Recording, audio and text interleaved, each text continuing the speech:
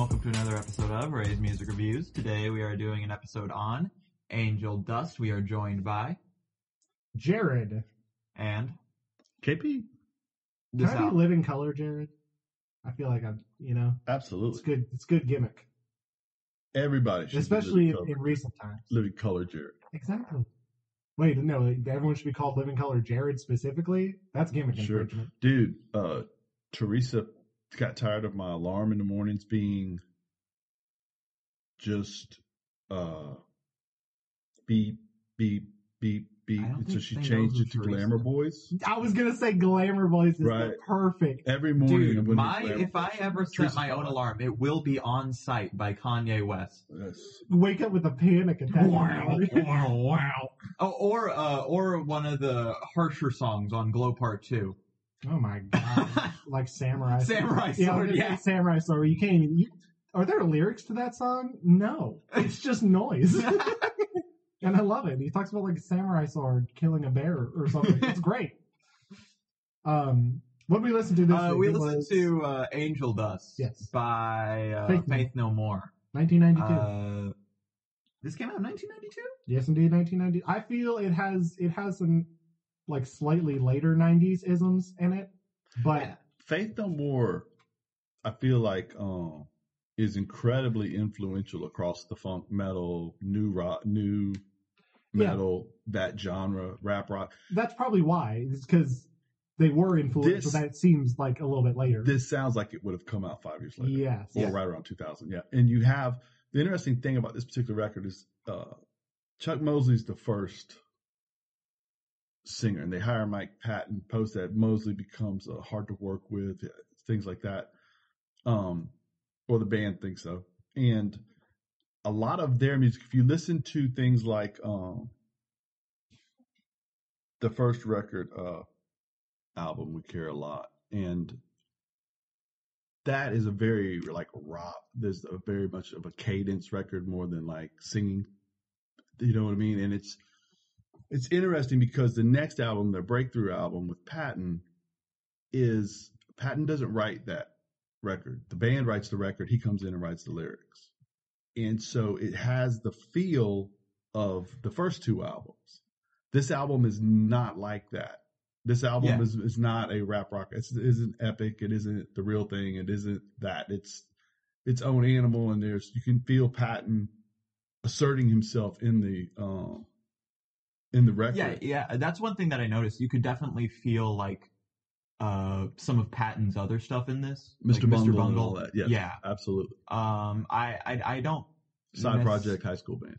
I don't necessarily. Okay, I was like, what on earth is Mr. Bungalow? It was a high school band. It's Mr. Bungle. Yeah. Oh, and when excuse me, when the lead guitarist leaves, as he said, he didn't like some of the aspects of this record and felt like he said that they were going. He said something like gay metal or something like that. He felt like that was the direction they were going in. And I'm not being in favor of what he said at all. No, listen. It was the 90s. Loosely, you know, what he said. It was the 90s. And the interesting thing here is that when he leaves, he brings Mr. Bungle's guitarist in to replace that guy. And that guy's the guitarist on this record is a fantastic guitarist.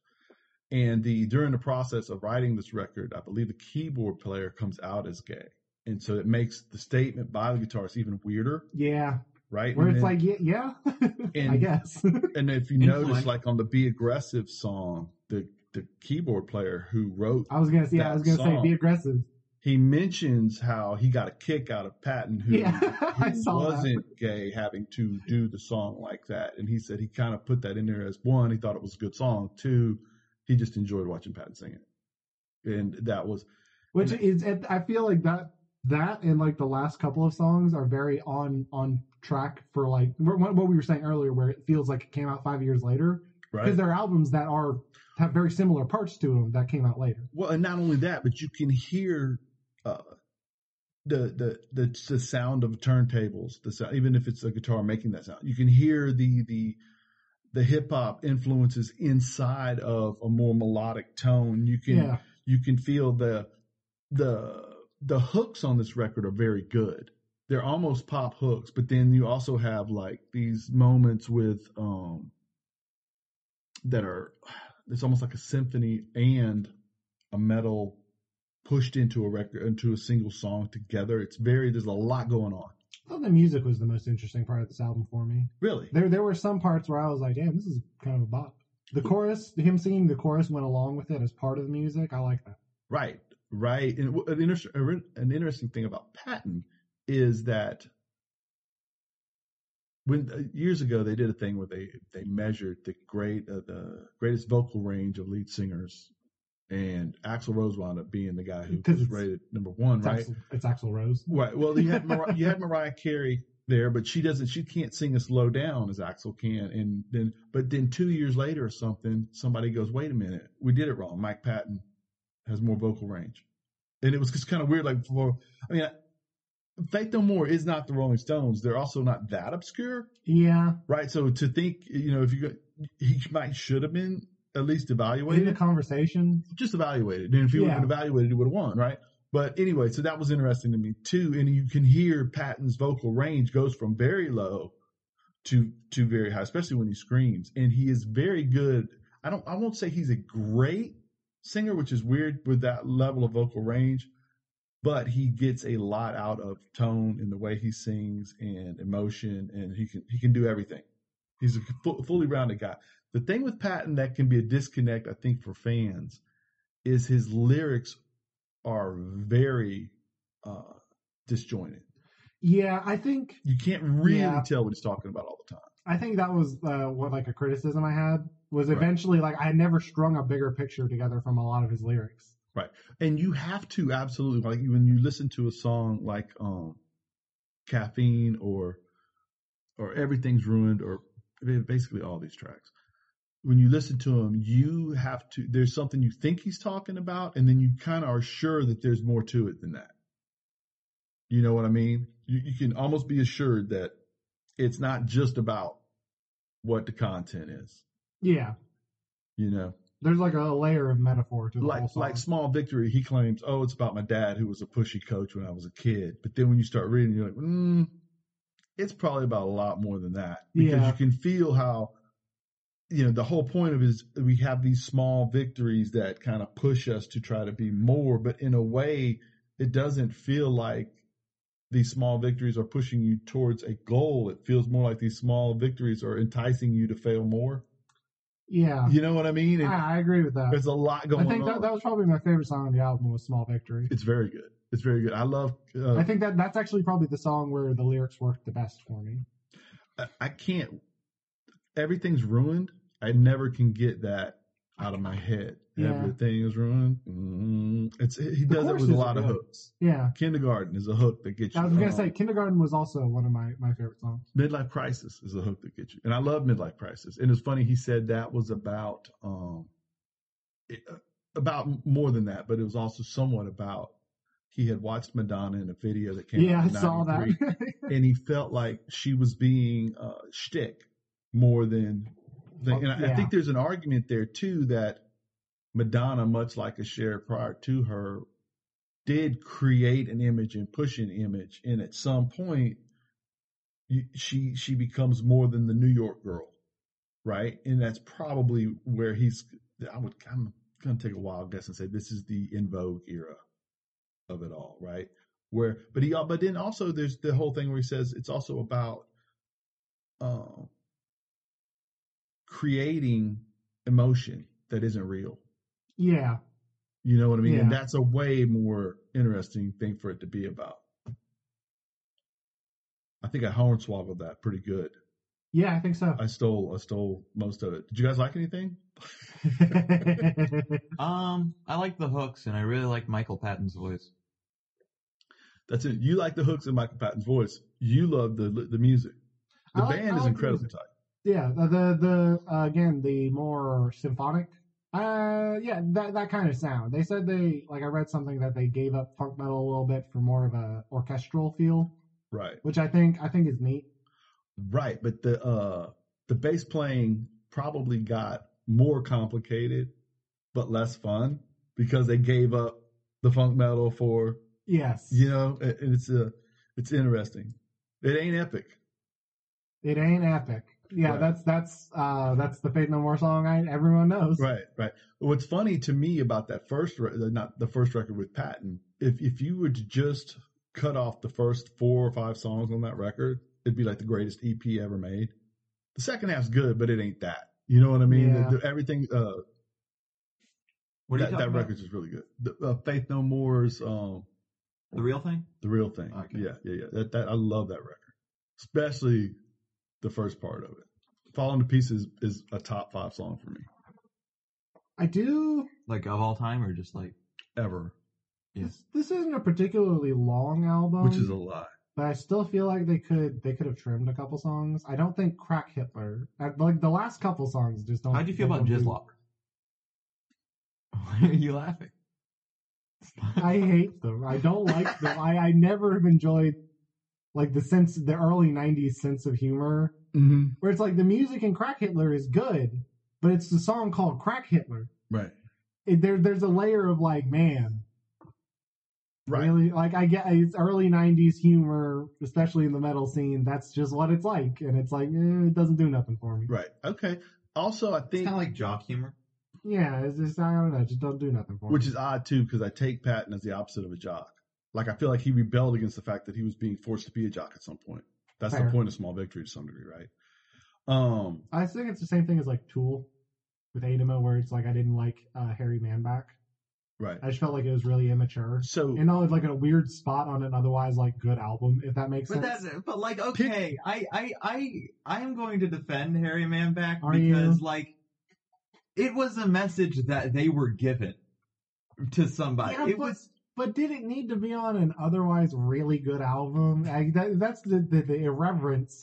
It doesn't bring anything to the album for me. It just seems like it waters down the if you good don't want a parts. Tool album with like humor, you should listen to Lateralis. Like, That's what I will do. I don't like that. I don't like that style of humor. to but like piggyback also, on, what's funny about? Sorry, I was gonna go on. you're good. You're good. Lateralis ends on an interlude that's about aliens. And that's perfect. That's what I'm saying. That's all I like Tool about were doing.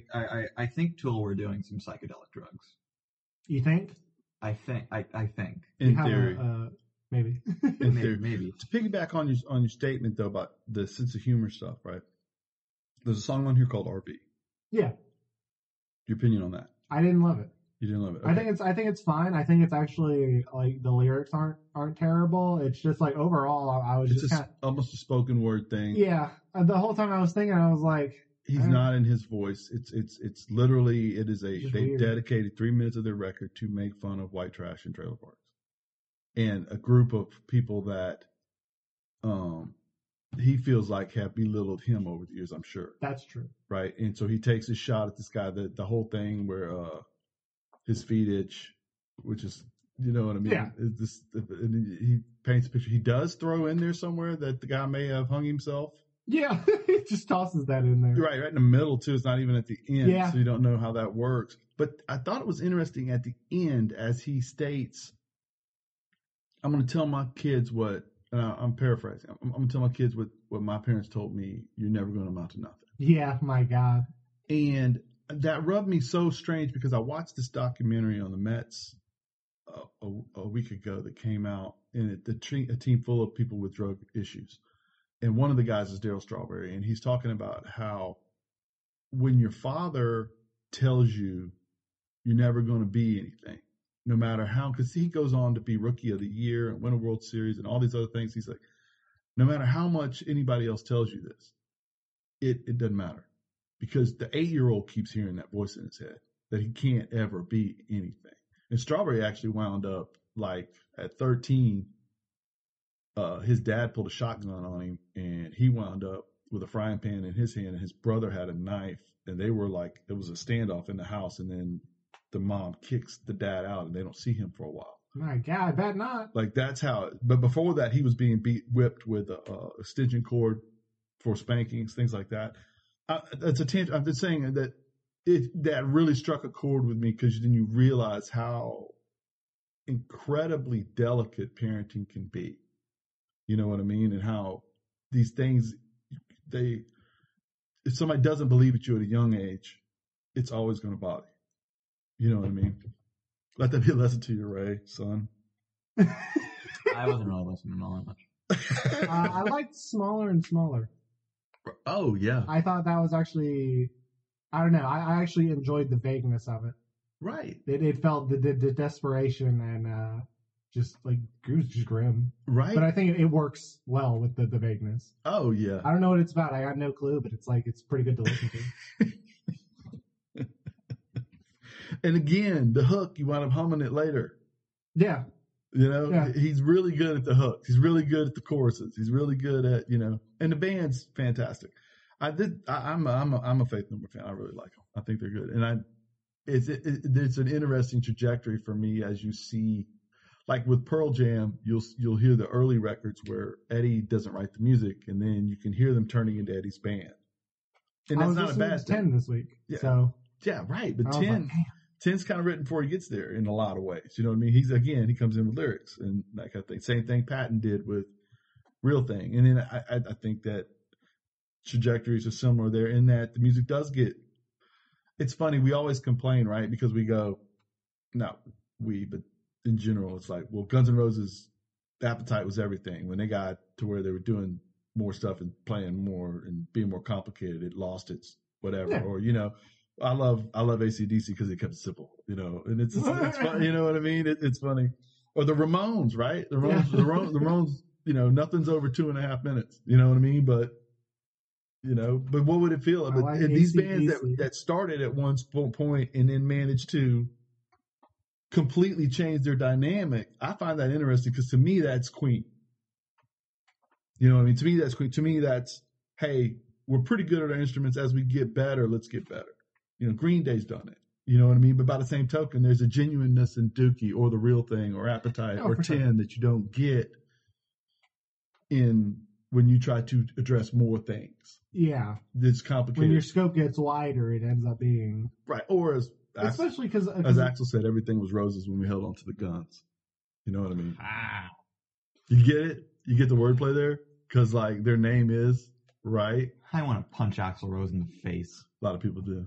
Less now than back. Yes, a lot of But people still, have. yeah. Actually, a lot of people have punched Axl Rose in the face. rightly Didn't so. Kurt do it? I'm not gonna. I read this.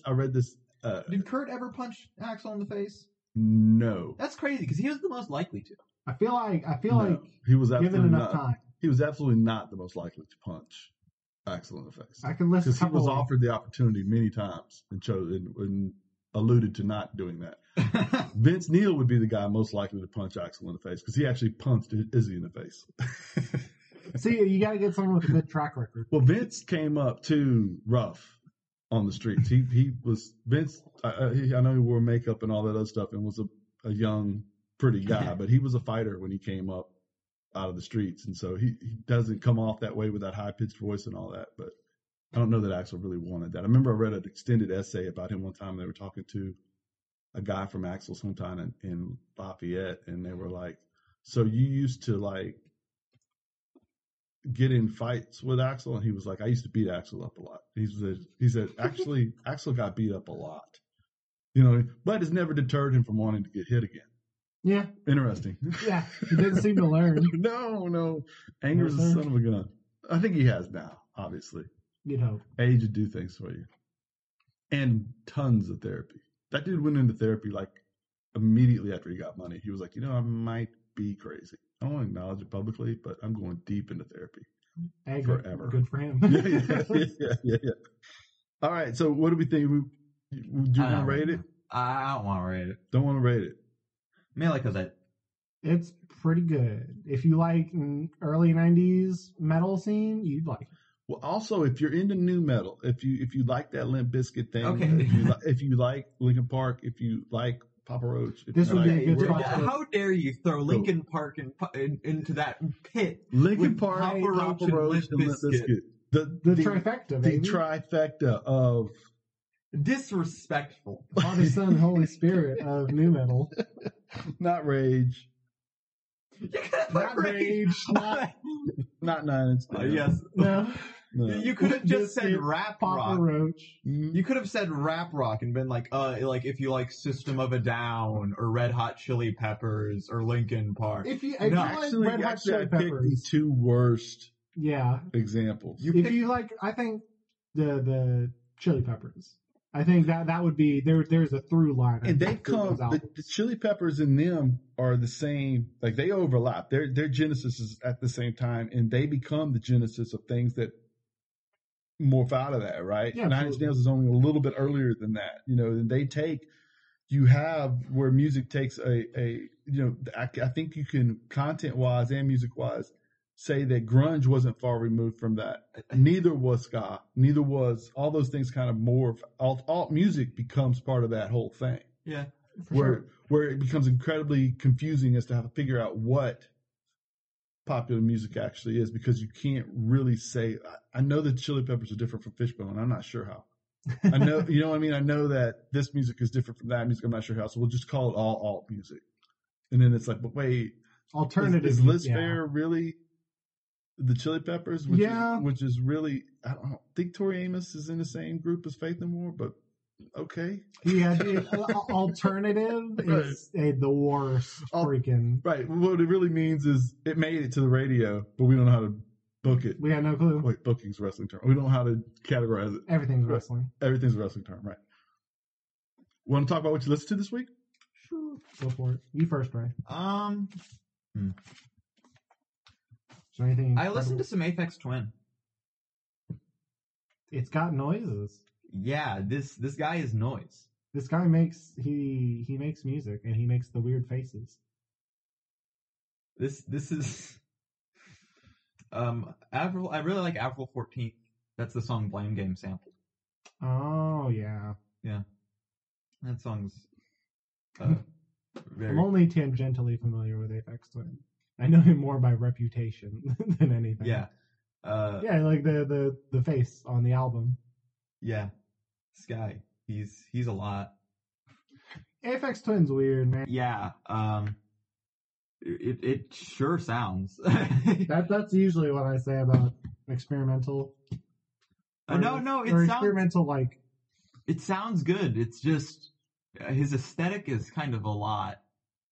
That's always put me off of Aphex Twin a little bit. I like the symbol and I like that, but the weird face, man, it puts me off. I don't like looking at it. The sus Richard D. James face. Literally, exactly. It's terrible. What else did you listen to? I listened to. I listened to some Kanye, of course. I listened to Graduation specifically. Mm-hmm. It's good. Yeah. Yeah, it's a little dated. Yeah.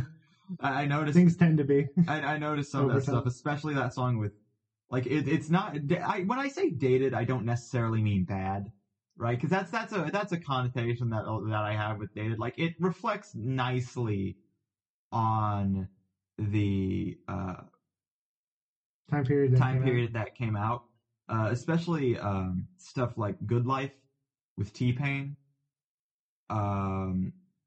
There are some not as good songs on here though, like Barry Bonds and Drunken Hot Girls. But yeah, there are some really good songs on here too, like Can't Tell Me Nothing. I listened to some Kid Cudi, specifically Man on the Moon 2.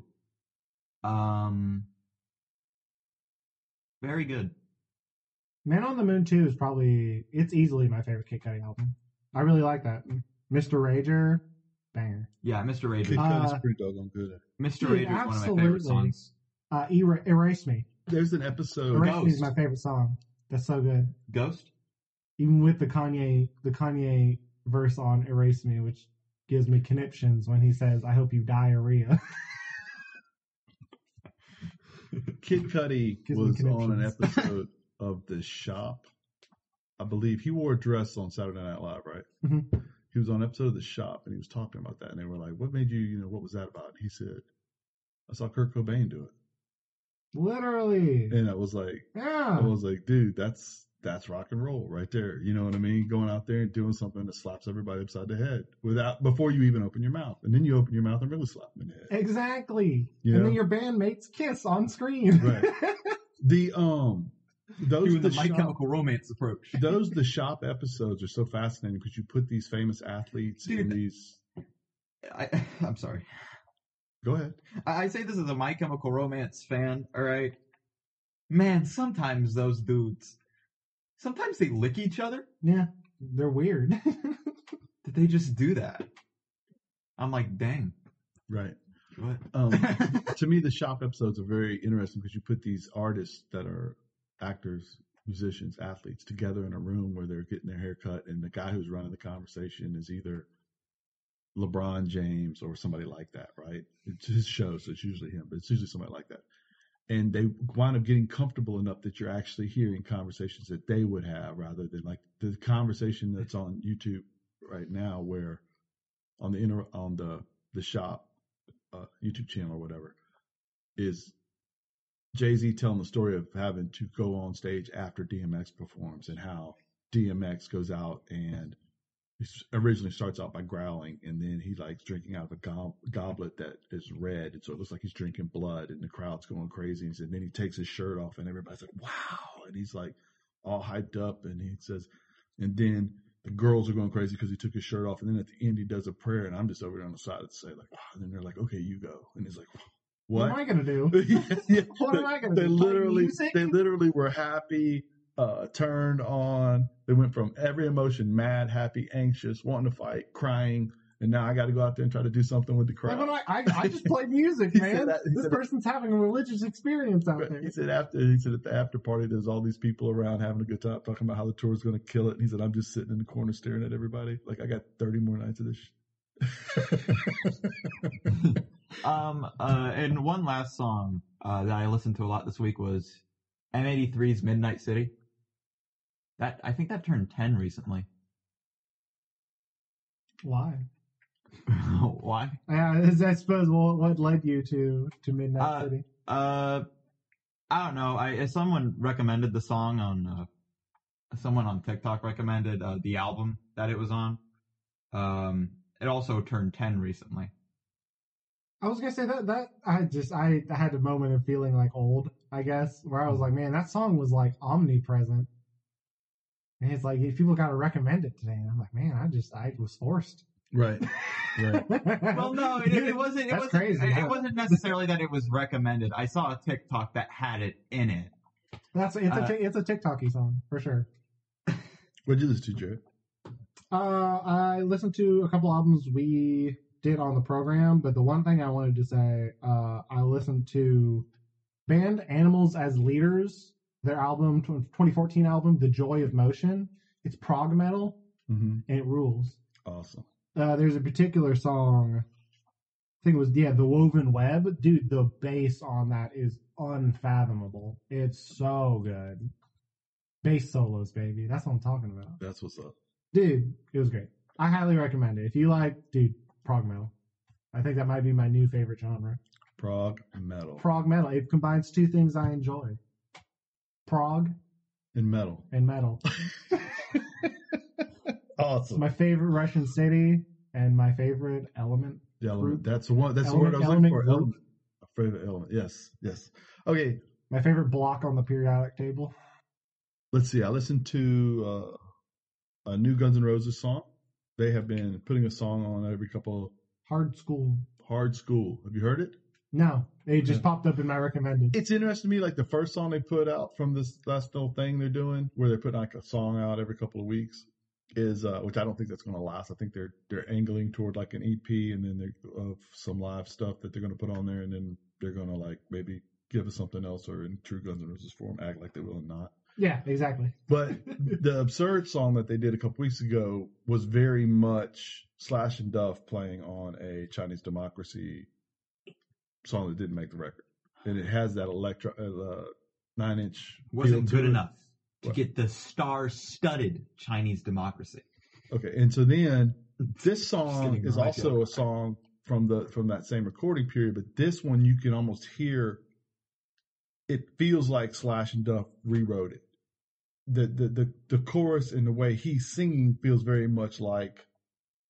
The verses and the way he's singing, it feels very much like that Democracy period, but then the chorus has a very Appetite feel to it. So it's kind of a neat, it leads off with a Duff, a kind of a classic Duff roll on the bass, and then it tears into some almost Slash's solo band stuff in the middle, which is kind of a neat back and forth. You guys don't like Volbeat, right? I've never listened to Volbeat ever. What is Volbeat? they're And kind I of also kind of metalish don't know band. what Volbeat is. Okay. Well, they put out a song. We'll talk about that some other time. And I listened to the new Poppy. I think it's fantastic. How did you feel she about? doesn't miss much. How Yeah. was Axel's voice on Hard School? Hard School, it was a little 'Cause, more like, classic. Because I'm kind of thinking like back to like Chinese Democracy, right? And when you said that, and I don't know, like on like, Okay. there are some Axel songs where it's like sounds a bit like a dying cat, and it's like, That's always been true. yeah, That's kind of like somebody stepped on its tail or something. That's always been a part of his arsenal, if you would. But there are, it sounds similar to some of the heavier stuff on there. In the, like I said, in the verses, the chorus sounds very Appetite, maybe even pre-Appetite, as you hear the Shadow of Your Love song that came out that was a pre-Appetite song they wrote, or actually during Appetite sessions and all that, because of course Appetite sessions come from Inception to when it comes out. But anyway, the chorus is similar to that, if that makes sense. But like I said, Poppy doesn't miss. I really enjoy what she does, and I found that flattering. I did just come across 2 records that have popped up as new. One is a Replacements live song, which I'm going to have to go listen to soon, and another is a Miles Davis, The Lost. I think the name of it was The Lost Show or something like that. But it's basically a live performance that has not been issued since. And I can't imagine. I like Miles, so this should be a fun ride. And Miles live feels like it's going to go all over the place, right? That's gonna be the vibe. A ride, Oh, for a sure. ride. Yeah. That feels like a vinyl purchase from like 12th Avenue Revolver Records. Oh yeah, Yeah, exactly. that's what like that feels actually. like. Yeah. Anyway, Ray, what are we listening to next week? Oh, we are listening to the Burial's Untrue. What type of music is that? It's electronic. It's kind of okay. When I say this, you're gonna have some preconceived notions. Not me. I'm it's not judgmental. I hate Dubstep, I hate it. but like before. Oh, No. Hear me out. It is before. Okay, so I watched a YouTube video, Dubstep right? before dubstep was uncool. Well, listen, I watched Dubstep was never cool. I watched. No. Wait. I watched a YouTube video called "All My Homies Hate Dubstep," because all my homies do hate dubstep. and it talked about how dubstep started, and it started in like the grittier places of Britain, and it had Britain has kind of a lively music scene. yeah, and that's how it started. And he talked about how this is the entire point was for it to sound like really gritty and shocking. And then when he talked about Burial, he was like, oh, this is dubstep pushed. This is this certain type of dubstep, as this one type of dubstep is dubstep pushed to its most violent degree. This is dubstep pushed to its most emotional degree. Mm-hmm. So it's not, when I say dubstep, like you're going to say it's like, no, it's not like Skrillex, like that's what everybody thinks. It's like really somber and electronic. That's not. Yeah, I don't know. It's just like, I don't know what to call it. It's like, it's weird to say because dubstep does have such a strong flavor of like the Skrillex brand. We Yeah. can call it the first time we've done this style record. Yes. Well, it's Yes. electronic. We actually haven't done electronic. Daft Punk kind of. Well, we did a Daft Punk album versus album. But electronic music as a genre is also kind of like a vague one, if that makes sense. It's kind of like alternative where it's like, yeah, it's made with computers, I guess, but like And everything. the vibe is different. I mean, literally, I'm using a computer to record this. I mean, yeah. We use computers for everything, so why not music? My phone's a computer. It My is. God, It is. revolutionizing the world. Well, that's already happened. Anyway, so Yeah, that's I right. was gonna say, I was like, damn, we're kind of post revolution. Yes. Hmm. Is that a wrap? That's a wrap. So for Jared. And KP, me, Ray. This has been Ray's Music Reviews. call me Signing Pressure. off. Copyright 2021. Check out our friends again project. The GINNproject.com. 12th Avenue, Revolver Records. Go home. Go home.